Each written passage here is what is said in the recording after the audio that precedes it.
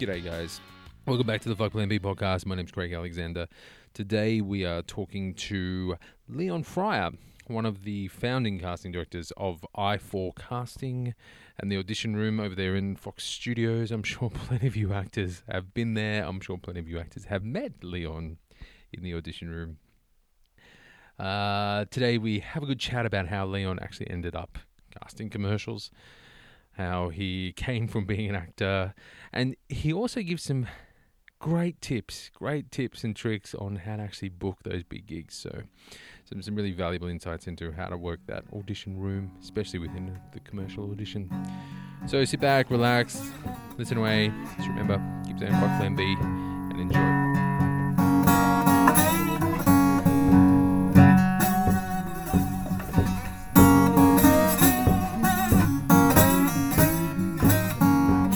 Welcome to the show, Leon. Thank you very much. Let's start right back at the beginning. Yeah. What did young Leon want to be when he grew up? Young Leon, I think, really had no idea. As we all do. Didn't have a clue. So then as he went through school and stuff, he thought, well, he really just wants to be a movie star or something like that. So, did school plays. Yeah. So you were acting way back at school. Acting at school. And it was movie star is kind of where you... I guess so. Every actor wants to do that, don't they? Movie star or sports star, something like that. Movie star or sports star. You just want to be a star. Just a star, thank God you're mature. Was it the fame that was interesting or the work that was... Fame, it was probably money, it's probably just... women. You probably have no idea, when you're that age, you don't probably have no idea really what you're wishing for. You just sort of wish for something. And even, I think also when you don't really have much of an idea about what you want to do, you sort of fill it with the thing which fills your mind mostly, which is, seeing people on TV, going to movies, things like that, watching lots of sport. So if there's a vacuum there, I think, where you sort of, you have no direction, you're going to fill it with the things which, fill your mind the most, I guess. Yeah, of course. So you were a bit of a movie buff and a sports buff. Yes. At that time? Yes. Oh, cool. So you were doing plays at high school? Did plays at high school, yep. Yeah. And then did you end up studying drama or something? Well, not really. So I went did plays at high school, and then of course I gave my dad a heart attack when I said to him, he goes, "What are you doing?" I said, "I want to be an actor." Yeah. And then of course Dad went, "Well, that's great. Why don't we go to uni first? Have ourselves a fallback plan, and then when you finish uni, go and do the acting thing after that. That way, if it doesn't all come off, you've got a plan B. Yeah, you've got a plan B, something to fall back on. I like to say that I went to university to study the thing to work out what I didn't want to do. So I did communications, advertising, marketing, went down to Canberra Uni. Actually, and it's a funny story how we came up with what I was going to do. How Dad and I came up with what I was going to do. It was a negotiation, was it? No, it was a discussion. So I said, well, maybe I'll just do an arts degree. And he goes, well, you probably want to specialise in something, Yeah, so you're trying to ease your dad by saying, I'm not going to be an actor, I'm just going to do an arts degree. So he said maybe go and do something like, sort of specialise in something. Because if you just do an arts degree, you're going to have to do some other degree after that. And there's no specialty there. It could go anywhere, an arts degree, can't it? So... Yeah. So we decided that maybe advertising marketing, So I went down to Canberra Uni. Yep. Was there any interest in advertising or marketing before that moment? Or? Well, no, Dad had a friend who was a bigwig in advertising, and I thought, well, advertising's, a bit creative, that kind of thing. So and money. Yeah. I have no fucking idea what I want to do. So I may as well do that. It sounds good. And I hear Canberra Uni is great fun. And so part of my decision-making process went into, well, I think they've got an awesome O-Week and it's supposed to be a heap of fun down there on campus. So go to Canberra Uni as well and have fun down there. So that was the sum total of the decisions. It wasn't even... Did you think further beyond uni, like actually being in advertising and marketing? No. It was just like, I'll just go study advertising and marketing. Was it still when you were doing that going, I'm just getting this out of the way to be an actor? Yeah. And I did plays and things down at uni in Canberra. Ah, cool. Some really appalling productions of things. It's great when you're looking into the audience and you can see them going to sleep. You think that's some of my best when they words answer their phone right here, Yeah, here I am pouring my heart out and you're going to fucking sleep. Thanks. So your plan is to go to the advertising marketing to appease the father. Exactly. Yeah, and then go into acting. No, it was a group thing. I wouldn't say appease the father. We came to this decision together. That's good. That was an admirable thing. The good thing about him is he's just a good guy. Yeah. Man. So his idea was just to, just have some plan, got something to fall back on. And so when I did finish uni and come up to Sydney, the plan wasn't, there was no pressure to go to find a job in advertising. My marks were so bad anyway, it's going to be hard. the plan was to come up here and, find an acting course, try and get an agent, all that sort of stuff. Yeah, so how'd that go? Yeah, good. Well, I met Johnny and Juliet Reactor. A couple of Reactor short courses. Did the year-long agent showcase of Reactor, and then got to know Johnny really well. So I started working with Johnny at the end of '98. Yep. I did the course. Yep. And then ended up running Reactor with Johnny for 5 or 6 years. As in teaching acting yourself, or doing? Well, I didn't do any teaching. We employed people who went to NIDA and all that sort of stuff to do the actual teaching. I was more sort of, I guess, marketing background, that kind of stuff. So did you have an agent at that point? No, did the agent show? Yeah, so got an agent about a few months after. Yeah. So. And so you were doing the joyous auditioning rounds to everywhere and... Yeah, going... my acting career went as well as, anyone's would have, I guess, with that background. I did, most of the TV shows around at the time. Yeah. Like, I think I had roles on All Saints. And there was some really bad TV at the time. There was... there's one show which I had a great guestie on called Above the Law. I don't remember. Exactly. It lasted about 9 months. It was really bad. What was your role? I was a gay basher. I know. Oh, so you were the nasty guy. Yeah, I was the nasty guy. I don't see you as the nasty guy. These lines in the script, which are just, lucky I grew up in the country because they were. Where'd you grow up? I assumed you were from Sydney. But... No, I was sort of a Bowral, Moss Vale area. Oh, nice. That's where I want to go. It's a beautiful area. Yeah. So it's a good area. And so... Just that country, you get that rough edge to you about you can, when you're in country. When you start talking while you're in you get that, you sort of mumble a bit. Yes, that's exactly what I do when I show up to an audition for a country film. I fucking mumble a bit. So I did all that stuff. Then I did 12, 15 ads. And while I was working, and what I was thinking at the time is while I was doing all this, we were employing all these, these actors at Reactor who were, semi-profiled actors, all had great agents, all were, major drama school grads, all calling me up asking for a job. Yeah. And in my mind, I was thinking, well, if you're asking for a job, these guys are coming. I mean, one of the guys who worked for us was Jason Clark. Oh wow! And so I remember Jason saying, "Leon, any work?" And it's like, yeah, Jason, whatever. But I remember looking at these guys and thinking, well, if all these guys are, I better find something else to do as well. So, but you were getting work though, weren't you? Like it wasn't like you'd come out of a year of a drought and going to that kind of start thinking... No, I did, yeah. I suppose I was acting for maybe 3 years of work. And reasonably consistent. If you'd done that many commercials and those kind of gigs, that's probably... It was reasonably consistent. Yeah. But I wouldn't go saying any of those roles were, life-changing. Yeah. And I wouldn't go saying... I did a couple of decent TV commercial roles, but most of them are pretty commercial low roles. Key. Yes, I know those roles. So, I'll put it all in perspective. I thought, whilst I'm doing that, I guess it wasn't that at the start I had a conscious decision to try and find something else to do at the same time, but my attitude for my whole professional life from the start has been never say no to anything. One of the points I wanted to make in this podcast is I often see people who want to kick off and do their acting careers. Yep. And so what they do is they say no to all these different opportunities out there so they can save themselves. I've got my fingers here doing inverted commas. Save themselves for the acting role which might come up. I want to say to people, just do everything. And if you're a bit worried about fitting it in, do it anyway. And then once say yes to something and then work out how to fit it in. Don't sit there and say, oh no, I want to save myself to do this acting gig. Spielberg's calling next week. Go and do my waiting job. Take a few risks, especially in your 20s.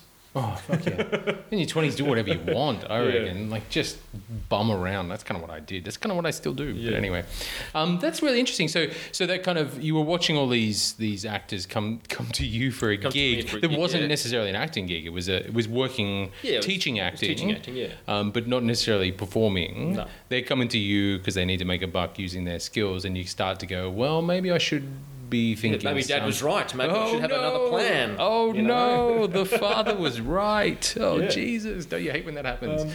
Was it then that you started to move into casting? Is that what came out of that? Well, that was funny because once again, we got to know the guys. We started hiring them rooms here when this was prototype casting. Yep. In the evenings to run our acting courses in. Yep.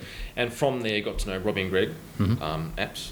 Yep. And with them, we started the audition room, which Johnny and I still run here today. Yep. And so I did the audition room for, that was maybe 2 or 3 years. And just running as a room for people to come and audition and workshops and everything. It was more for other casting directors to hire it. There weren't a lot of actor tests back then. There were a few. There weren't a lot of them. We sort of we pioneered the whole actor test thing. We were the first people to put actor test online and email them. Yeah, wow. And it took us, no shit, it would have taken, when we did the actor test, to compress the files and send them. Oh, God. All night. Yeah, wow. We had some where we had to get... And were they like horrible resolution and stuff? Like, so directors were showing up going, that's not the dude you showed me a second ago. I was sitting there trying to, I had to work out how to compress videos, and there was no compression software which is easily used. Like, it was just... Yeah, wow. It was a pain in the ass. Like, yeah, wow. It was a nightmare. It was, to us, to me and Johnny, it was just something which needed to be done. It needed to be worked out, because people, back then you had to record your tape on a VHS. You had to take your VHS tape to another video production facility. They would convert that tape to an NTSC tape, and then they would pack their NTSC tape up and post it overseas. That was the turnaround. Yeah, wow. So we just thought, well, there's got to be a way to make this better. Not as ridiculous as this freaking thing, Yeah, we even got into that market. We even bought an NTSC decoder and, started decoding NTSC tapes and all that sort of stuff as well. But that was back in the audition room day. Yeah. So when you were getting people into, like casting directors into audition in here, you were running it virtually as like a space then, just a space. Yeah, high space. Yeah. So then did you start to go, well, I can fucking do that? Well, not really. We got to know the guys at Prototype pretty well. And so because Johnny and I are pretty good at managing things. Yeah. So they brought Johnny and I in to manage Prototype. Yep. We did that for about 12 months. And then at the end of that, we got to know the guys, everyone there at Prototype really well. Yep. And at the end of that, I think Greg was kind of done with doing, TV commercials and things like that. So he wanted to sort of go and pursue more drama stuff. So we sort of split Prototype in half. And so me, Joe, Johnny took one half of Prototype, and Greg and Robbie took the other half. So it's all thanks, I guess a lot of people can say this, but our step into, both me, Joe, Johnny, our step into casting was thanks to Robbie and Greg. They've kicked a lot of casting people off, and we're forever thankful. Yeah, that's good. That's cool. That's cool. Yeah. So you went into... So was it... You'd kind of obviously seen enough of the casting from being an actor and not really. Not really. How was that kind of step to... Well, I like to think of it as my baptism of fire into casting. Whilst I wasn't casting things, the whole managing Prototype is making sure you've got enough staff on, making sure everything's sort of running smoothly. You got, it's nuts and bolts. Yeah, just pure business management. Yeah, that sort of stuff. When we started life for casting, we needed another casting director quick smart because we got really busy really quick. And Joseph was the only casting director we had. So I sort of worked under Joseph for a couple of months as a casting associate. And then a couple of big jobs came up where we needed someone else to cast them. And so, Leon, you're it. Did you just shit yourself? But by then you'd have an idea about what it is, isn't it? But there's... What were the big projects, like dramas or big commercials? Big commercials. Yeah, big commercials. So lots of money kind of commercials. So there was a bit of pressure.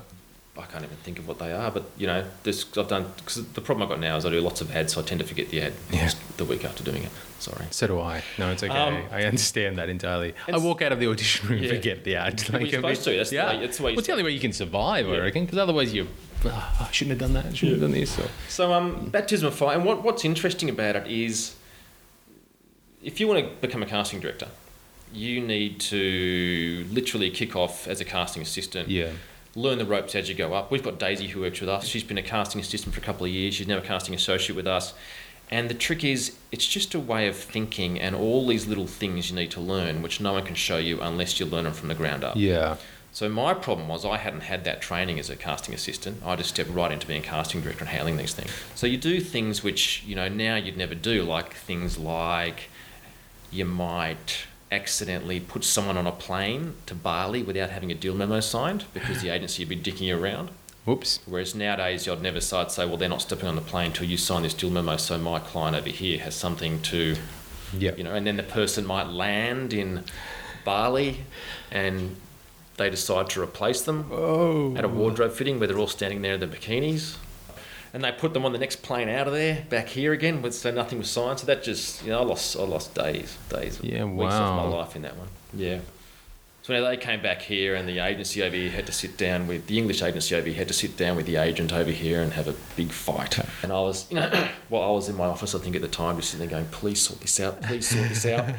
Was this the first or one of the first big gigs you had? Yeah. Oh shit. Yeah, one of the first ones. Shit. So didn't do that again. Wow. And now I've done lots of ads where I put people on planes, but there's always something signed now.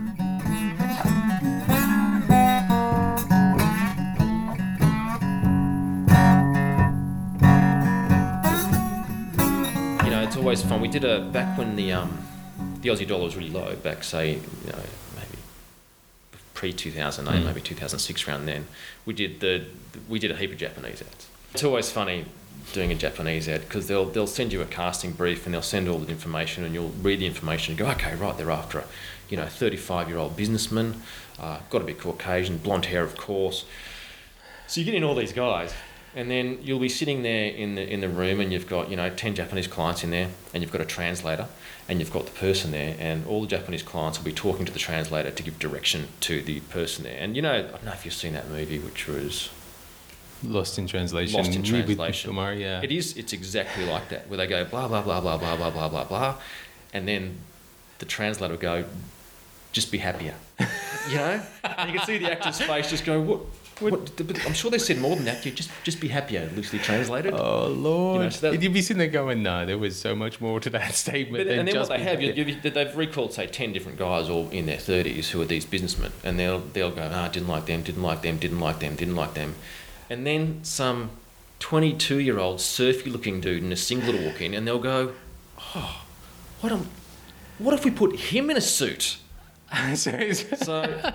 So after a few years of doing these jobs where you're sitting there thinking, how do I translate? You actually got a knack of translating what they've asked for into what they actually want. What they actually want, which is literally give them blonde people and chop 5 to 10 years off the age. Yeah, and overact everything. It's all about facial expression over there. So when we say, just think it, it's the opposite. You've got to show it. That kind of thing, like with you saying that with Japanese casting, when you get a casting brief from an Australian agency, is it similar? Like, do you go, they're actually kind of wanting, or you probably know the client, the over agency. The last, say, 10 years, the way people act in TV commercials has changed. Yeah. So when I first started casting, everything was much bigger. If you looked at those ads now, it's all very expressive. And if you go back and read, notes on how to audition for a TV commercial in some of those books, but back then it was all be expressive, sell this, do that. You got to love the product. Yeah, exactly. Whereas nowadays everything is just underplayed. So what I say to people now is come in and give us your flattest performance you can give. We'll bring you up if we can, because most of the time the way TV commercials are written is all the funny stuff and all the interesting stuff happens around these two quite deadpan people in the space. It's all about the situation affecting them versus them bringing their performance, performing to bring it out. Yeah. So if they usually bring their performance to bring it out, and they've got this massive thing going on around them, it just doesn't translate. It's just not funny. So you need everyone to be deadpan now. Do as little as possible. And you said that was over the last kind of 10 years or so. Yeah, is that it's kind of gradually going that way, where people do less and less. Less and less and less and less. Yeah. Does that make your job easier? No, it kind of makes it harder. To get that natural performance out of a performer, especially in the audition room, it's actually quite a nerve-wracking experience just showing up. It is, and I'll often, if I've got time, I'll do 2 or 3 takes with someone. Say, right, come in here, have a look at this. This is your first take, and they'll look at it and go, oh my god, I didn't realise I did that. Yeah. And then this is your last take, and they went, oh right, now I get it. And I say, so next time, come in with your last take. Yeah, wow. Because if the director looks at that first take, they'll just move straight on to the next person. Yep. So look at you teaching in the room. That's awesome. Well, I'm just saving myself. Saving yourself work. Saving myself work for next time, and also what actors I think often forget is our product as casting directors is their performance. So you want to look good as well. Yeah. Is that what you say? If I bring in 10 shit people, or 10 people acting poorly, then that affects the product I'm giving them. So we actually have to spend time making sure we can give them a good product, which is actors' performances. That's good to kind of remember as an actor coming into the room. Sometimes it just fails, but I reckon it often just fails because people don't listen to what you're asking for. As in direction-wise. And then just because people get nervous, and we all understand that, and I can tell when people are nervous, and I tend to, I can usually tell if it's someone's first audition, so I'll say, is this your first audition? And they'll generally go, yes. And I go, yes. Okay, right, well, it just means I'll take more time with it. But generally people just don't listen. So because I'm very clear, I speak quite quickly in the room. The way we sort of work out performance in a TV commercial is every TV commercial has a timing and sort of a beat to it. So when you beat out your scene, a commercial's no different than that. It's just shorter. So generally the performance we're after is like 10 to 15 seconds, and because the rest of the ad's taken up with product shots. And so generally in that 10 seconds, I want actors to hit 4 different marks. I want you to do this, then focus on this and think this, then focus on this and think this, then step over here and think this, and then add a tagline at the end and then get out of there. And what people do is people don't listen to when I say break up the moments and do this. They just sort of blur it all into one and then stick a tag on the end, or don't even stick that on. So the idea is when you get in the room, you've got to listen to exactly what we want, because I'm going to be quite clear with how I explain it. Because what I've already done is I've done sort of 10 people previous to you, and I need you to hit those certain marks to make your performance better. And so the timing will fit into the commercial. But people don't listen to that, and they just tend to blur it all into one. Do they tend to come in with a pre-rehearsed thing that... I'm totally okay for people to have read the script and bring something in. And if they say, oh, look, I've actually rehearsed something, I go, sweet, let's have a look at it. Yeah. And I go, that's great, now I'm going to change it. And sometimes I won't. Sometimes I go, oh, sweet, that's given me an idea to use for the next person. Yeah, cool. Does that mean it's better to be later in the audition slots? It is. Yeah? It is. See, I always thought... That's interesting, because I always thought there's that thing that'd be like the first, because you're not tired, everyone's kind of fresh and new ideas, and then the last you're like, I'm over this. Do you get that? Do you get that kind of towards the end of the day? You're just like, oh, not another bloody actor. Look, only at the end of an 8-hour day. Yeah. I would... Do you normally do like an 8 hours of casting? Not anymore. No. Back in the early days, it's not unusual for us to be in studio for 8 hours straight. I just refuse to do that now. Yeah, because you would get sick of it too, wouldn't you? And that really, kind of energy in the room would be... Yeah. It's really grueling doing all that. This is one question just for you as a casting director. The quick turnarounds for actors, is that just because client is just going, I just need it tomorrow now, I'm sorry? We tend to get a call They really say sorry. That's it. Yeah, okay, that makes sense then. We had, to give you an example, we had our Hyundai ad before Easter. Yep. And the ad was confirmed on the Monday morning at maybe 11 o'clock. And it was shooting on the Wednesday. Whoa. And there were 2 different TV commercials and about 15 roles. Yeah, so I had to put it together on Monday, cast it Tuesday for some people shooting Wednesday. Yeah, wow. So it all had to be on Tuesday. And that was, everyone tried to push back on it, but the ad agency just said, or the client just said no. Is that just because actors are a dime a dozen? Can you go get another one? Well, or they just assume you're so good at your job that you will deliver. Well, in that particular case, there's one company where the ad company is owned by the client. Yeah. Okay. Yeah. So, they just went, I don't give a shit. You're doing it. Yeah. And everyone goes, okay. Yeah. You'll pay them. Yeah. So that's does that just stress you out though? Those kind of, or you're used to it now that it's like. No, I don't stress. Well, they've got to pick someone. See. So what's even worse is if you've got too much time. Oh, because then they can. So let's just say there's 6 weeks, and it's like, oh no, this is going to go for 6 weeks because they won't pick anyone. For us, it's just we're going to keep having more people on hold. They think they change their script, they rewrite everything, they come back and do more. Yeah, wow. So you need just enough time to cast it, but not enough time to change minds. That's actually kind of good performance as well. You just need, you know how they always say the first take happens to be the best. Because it's just natural and it's free and and then you try to recreate and it goes shit. And then you start to second guessing and then there's people going, oh, maybe people start going, oh, God. Whereas it's just like if you just did it the first time, it'd be fine. Yeah. But that's really cool. That's incredibly good advice. Do you guys cast other stuff as well, like dramas and features? Ads. Just ads. We've done dramas and things in the past, but I'm probably an aberration in the casting world. Most of the casting people want to go out there and do drama and things. I really don't. Yeah, you don't at all? No. I've done a bit. I've done enough to know. Like back in Reactor days, I did, shot lots of stuff with actors, whether it be show reels, running scenes, doing stuff like that. So what I like to do now is I like to work on projects which have an end date. The thing about drama in this country, there's no money in it either. And so... Including for casting, obviously. For casting, yeah. Mm. So, most of the time, it's a labour of love for most people to go and do that. And, I've got young kids, How many kids you got? I've got 2 kids. They're 8 and 10. And I'd prefer to spend my time with them than working on someone else's labour of love. So... Well, yeah. I mean, casting directors make their living from commercials like actors for Absolutely. Yeah. So you said you're the aberration in that sense. Is there other casting directors that just go, fuck it, I'm just doing commercials? Sorry. Yeah, wow. Yeah, there's a few of us. Probably about 50-50. And whether or not people make a choice just to do TV commercials or they don't have the connections to do all the drama, who knows? But for me... It was a choice. It's a choice now. It's a choice now, as in... Back when I started casting, I probably would have... I'm going to cast Spielberg's movies and shit. No, I don't want to... The other thing is too, I prefer to get things done efficiently and quickly. And the thing about drama is you need to actually to invest in it and invest in every person which comes into the room. I couldn't do it without making that investment. And you're not willing to make that investment? And I don't want to. I prefer to do an act and go home and hang out with my kids. Yeah, do a 9 to 5 and then fuck off back to play. Yeah, that's cool. But I'm saying that, I also run the audition room, so I do a shitload of actor tests. Spend a lot of time in the room working on drama with people anyway. Do you enjoy that at all? Yeah, I do. Yeah? I do. Still use your kind of performance. Do you ever kind of go, as an ex-actor, behind the camera going, oh, fuck, can I just get up and do it for you? Because I would be perfect for this. That's the whole problem with, or the strange relationship between sort of director and actor. You don't want to demonstrate, yet you also want it to be done a certain way. Whereas casting ads, I'm more than happy to demonstrate because I want it done exactly like this because I know that's what's going to work. Yeah. So it's always, when you're in the room, it's always, it depends who you're working with as to how much you're going to demonstrate.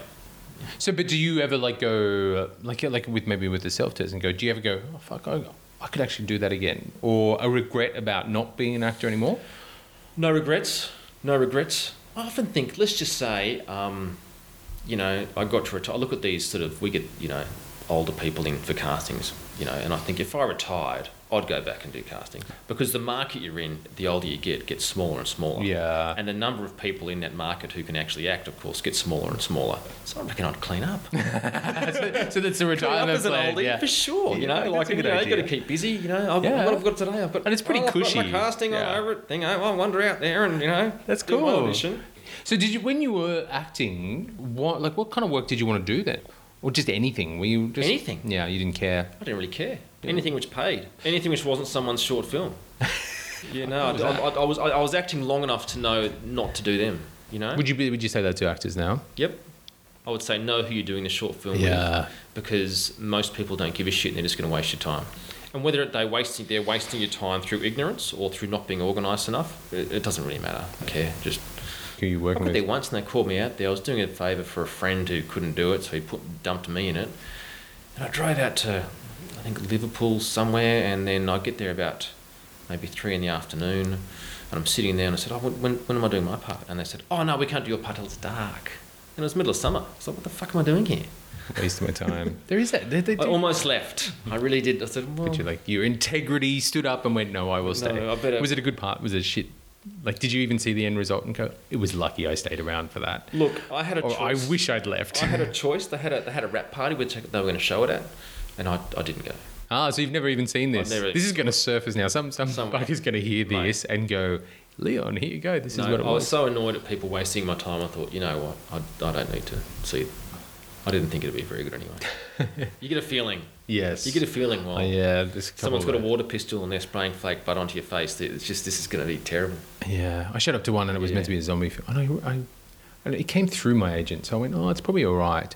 And I showed up and the cast was in the back painting themselves to look like zombies, and they just looked like hideous. Like just the most embarrassing makeup I've ever seen.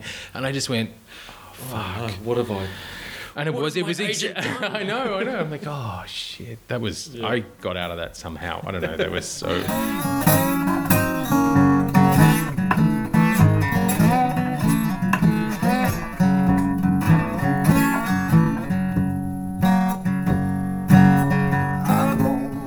Do you feel like there was the push for income? Like you even said then, when your acting was about what you're going to fucking pay me for, do you think it was more like the kind of, you said there's this joy of acting. Did you enjoy acting? I didn't even ask that. Yeah. Loved it, yeah. And then it was more like, did it kind of shift to, but I actually like really earning money? To me, it's never really been a money thing until, to get to earning a decent income, it took me 10 years.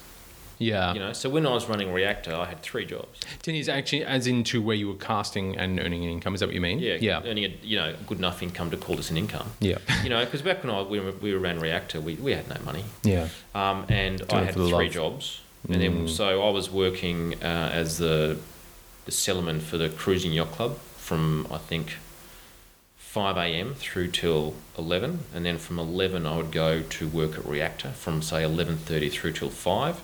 And then we would shoot show reels for actors in the evenings from, say, 6 o'clock through to 11 o'clock.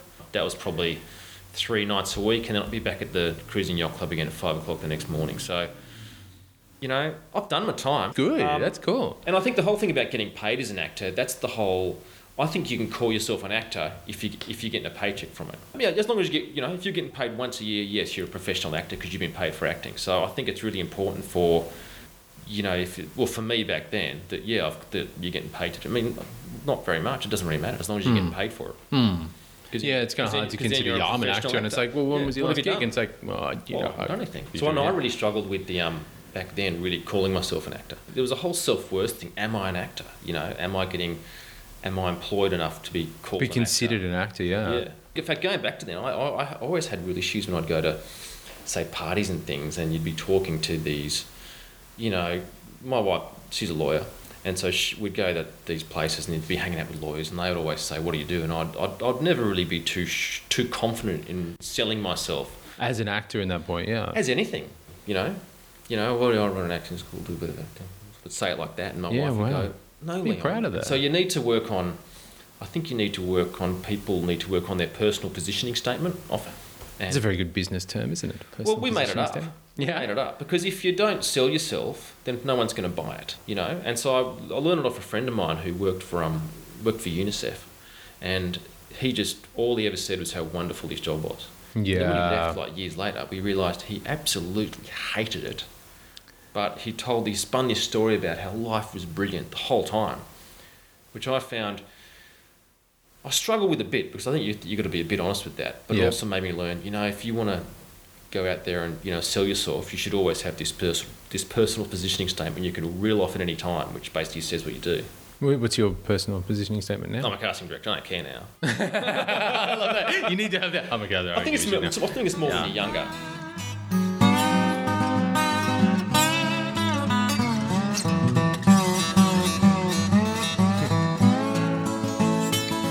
It's not about how much you're getting paid, because to me, I got paid nothing doing, you know, kicking off in this industry.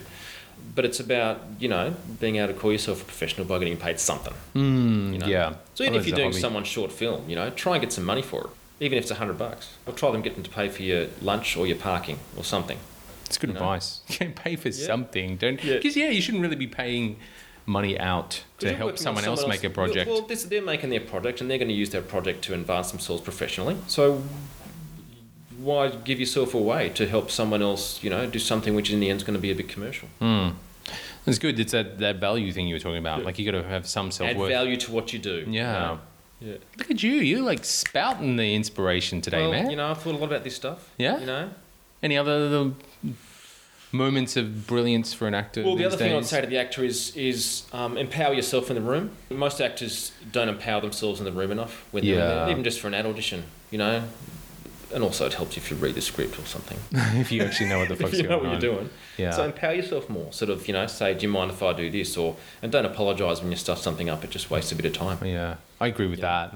Like, that's that thing. Can I do another one? Yeah, go for it. Don't. Because do you actually give a shit that I went, he said fuck as opposed to I forgot? Whatever. Well, it's really bad when people swear in an ad audition because you don't know who's going to be watching it. Oh, yeah. You know? Oh, I guess what you mean, yeah. Yeah, no, as in like, not as in like, oh fuck, I forgot, but as in if I just do a Freudian slip for some reason and I'm saying the line and... I'm so sorry, I'm so sorry, stuff. Do you mind if I do it again? That kind of stuff I hate. Yeah, but see, if you add that up to, you know, 100 actors in a day over an ad... You've got like an 8-hour shift. You know, that's 5 seconds each, you know, like every stuff up, you know, like... It's more efficient just to move on.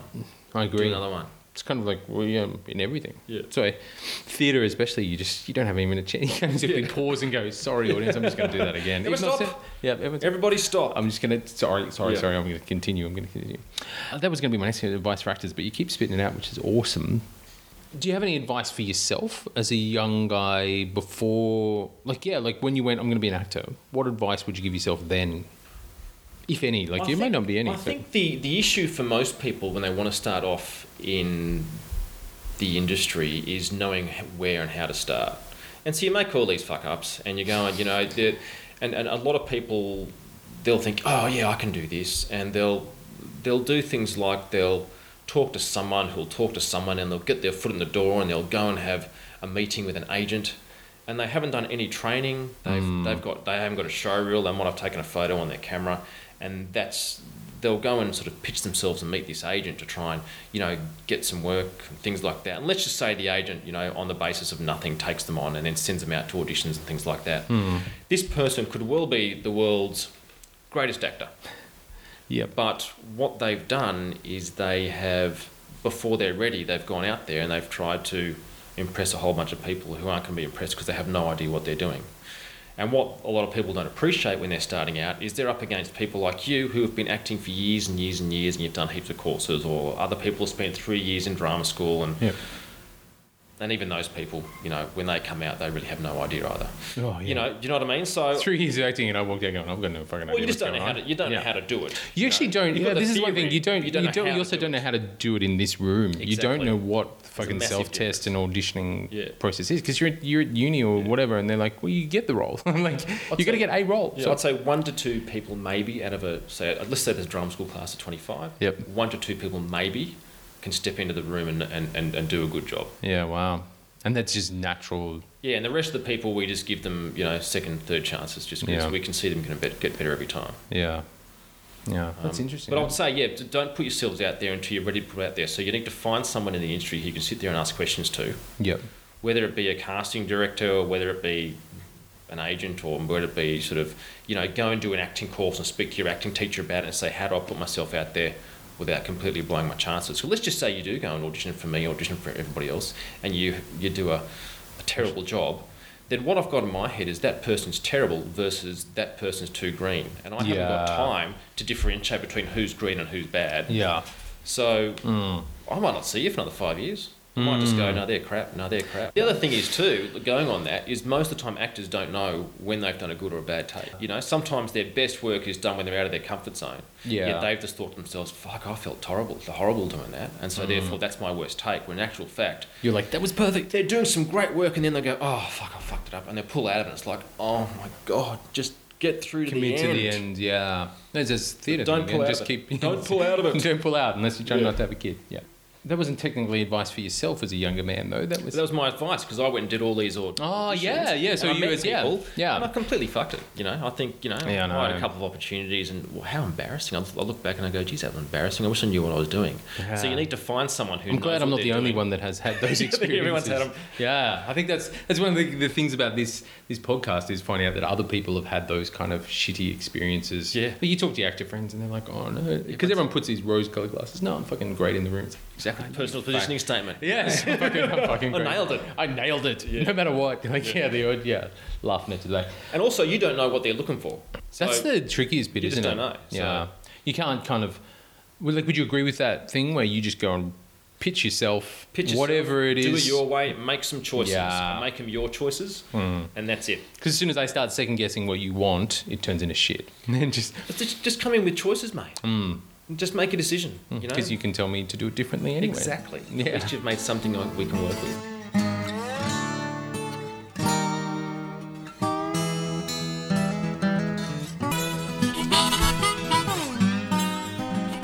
Do you have any shitty actor stories?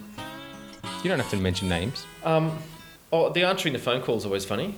In the audition room. That's hilarious, that one. No, I'm in an audition. Yeah, I know, mate. I know. That's always funny. We had someone as in your rolling camera, and someone goes, "Oh, just get this." We had one girl who came into audition, and I don't think she should have been acting. She freaked us all out, and then she wouldn't leave the room. She would have been about 17, and it was me, Joe, Johnny. I think Greg was there for that one, and literally, she just we said, "Oh, can you please leave the room now?" So she just wouldn't leave. She just sat there and went, I'm just going to wait until you're going to get doing these, little pirouettes or something, and it was just it was the strangest thing ever. Security kind of thing. Yeah, and that freaked us all out. It was like, fuck, she's possessed or something. It's like one of those. You go to walk out, the door slams in front of you, and you're like, but generally not. Generally, most people are pretty good. There's really not many of those stories. Oh, that's good to know. That's good. Yeah, it's really good. Because you kind of get this, I think a lot of people get this image of actors going, and it's not. Once you've done a few, you kind of go, whatever, I don't actually care anymore. In that sense that it's like, I'm going to do my job, which is go and audition and walk back out. The other advice would be don't care. Yeah. Just don't care. Care enough to do your work. Yeah, do your prep. Do your prep. Yeah. But if you care too much in the audition, it shows. And I need this money. My kids are going to starve. Don't start my spending it. Yeah. You just can't. Don't start spending it. The less you care, like back when towards the end of my acting days, I'd get most of the gigs I went for because I just didn't give a shit. And that's the way to get them. Just don't care. But having someone come into the room and then having them say that they haven't read the script and they've been sitting next to it for 20 minutes. That does my head a bit. Do you say anything? Or just go, oh, really? I just go, oh, really? Take one. See ya. Do you have that moment where like people would walk in and you just go, no? Like I just know right now, like I'm going to get you to do the stuff, but I know you're not right. Yes.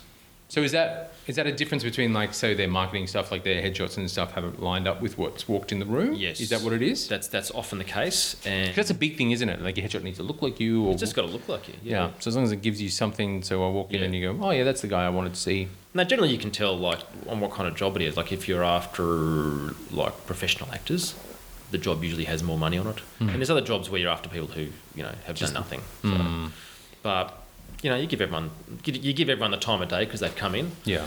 But you can probably tell within 2 seconds. Yeah. I often reckon the directors picked it by the time they open their mouths in their introduction.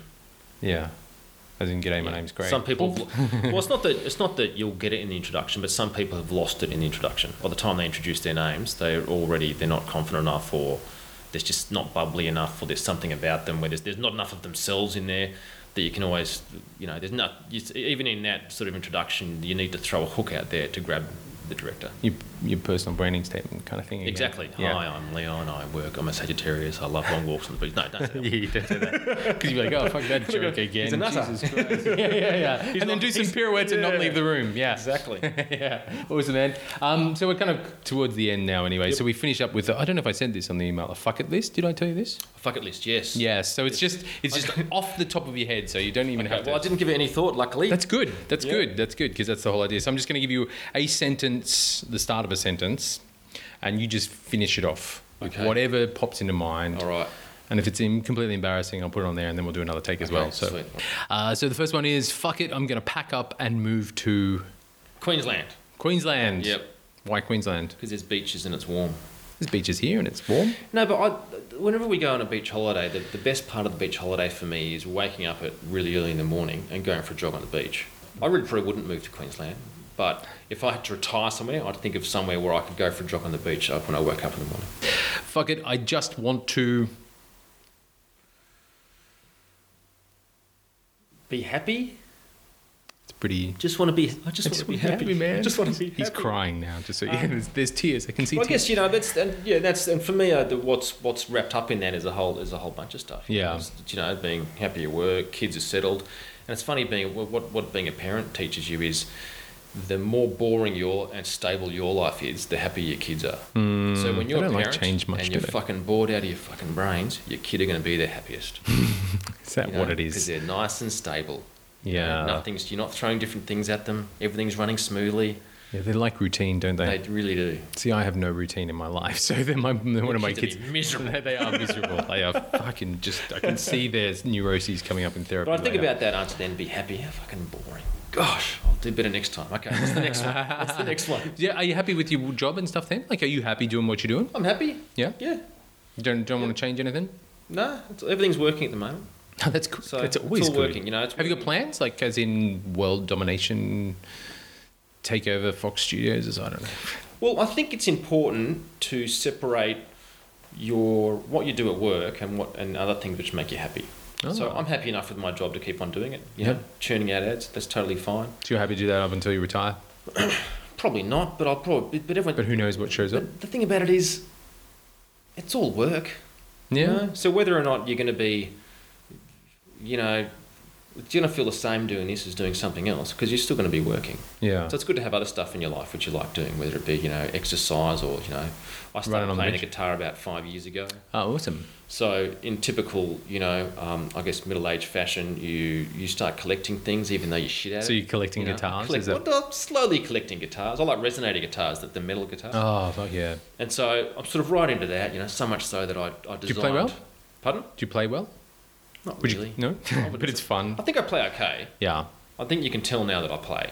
but before just making a noise. Yeah, I'm still like, I I'm just just love on that resonator bit. guitars. I love the whole history of them, how they were invented back in the 20s, in the 1920s, and they didn't sell very well, so they ended up in all the op shops. So all the old blues guys used these metal guitars because they're much louder than a normal guitar. And so I've gone so far as to even design my own and get that made.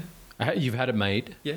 Wow. Because I thought, why doesn't it look like this? And I spent a time trying to get it made in China, and I couldn't get it made for no one would make a single guitar. Because I wanted to sort of potentially make a guitar and do have a guitar production company where you sell guitars and things. Yeah. So that would be my retirement plan too. Make guitars. Make guitars. I'm not a luthier. I have no idea how to make guitars. Yeah. I'm not much of a woodworker either.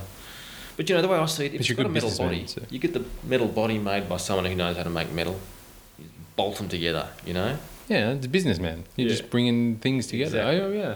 So I thought I better get a prototype made. So I spent about 12 months working out how to get a prototype for a guitar made, the different measurements you use, all that sort of stuff. So yeah, wow. I got it made. And it sounds good? Oh, it's fucking great.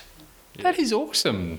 Yeah. So are you going to try and pursue that further? Yeah. Well, it's always floating around in my head, how I'm going to get this done. So what I do is I sort of, like most people, I guess, go in sort of fits and starts. So I'm in a sort of a phase at the moment where I just rattle things around in my head and think, okay, how am I going to go about doing this? How am I going to go about doing that? And I sort of plan things. Yep. And then I go, right, bang, and I'll just do Knock it off, yeah.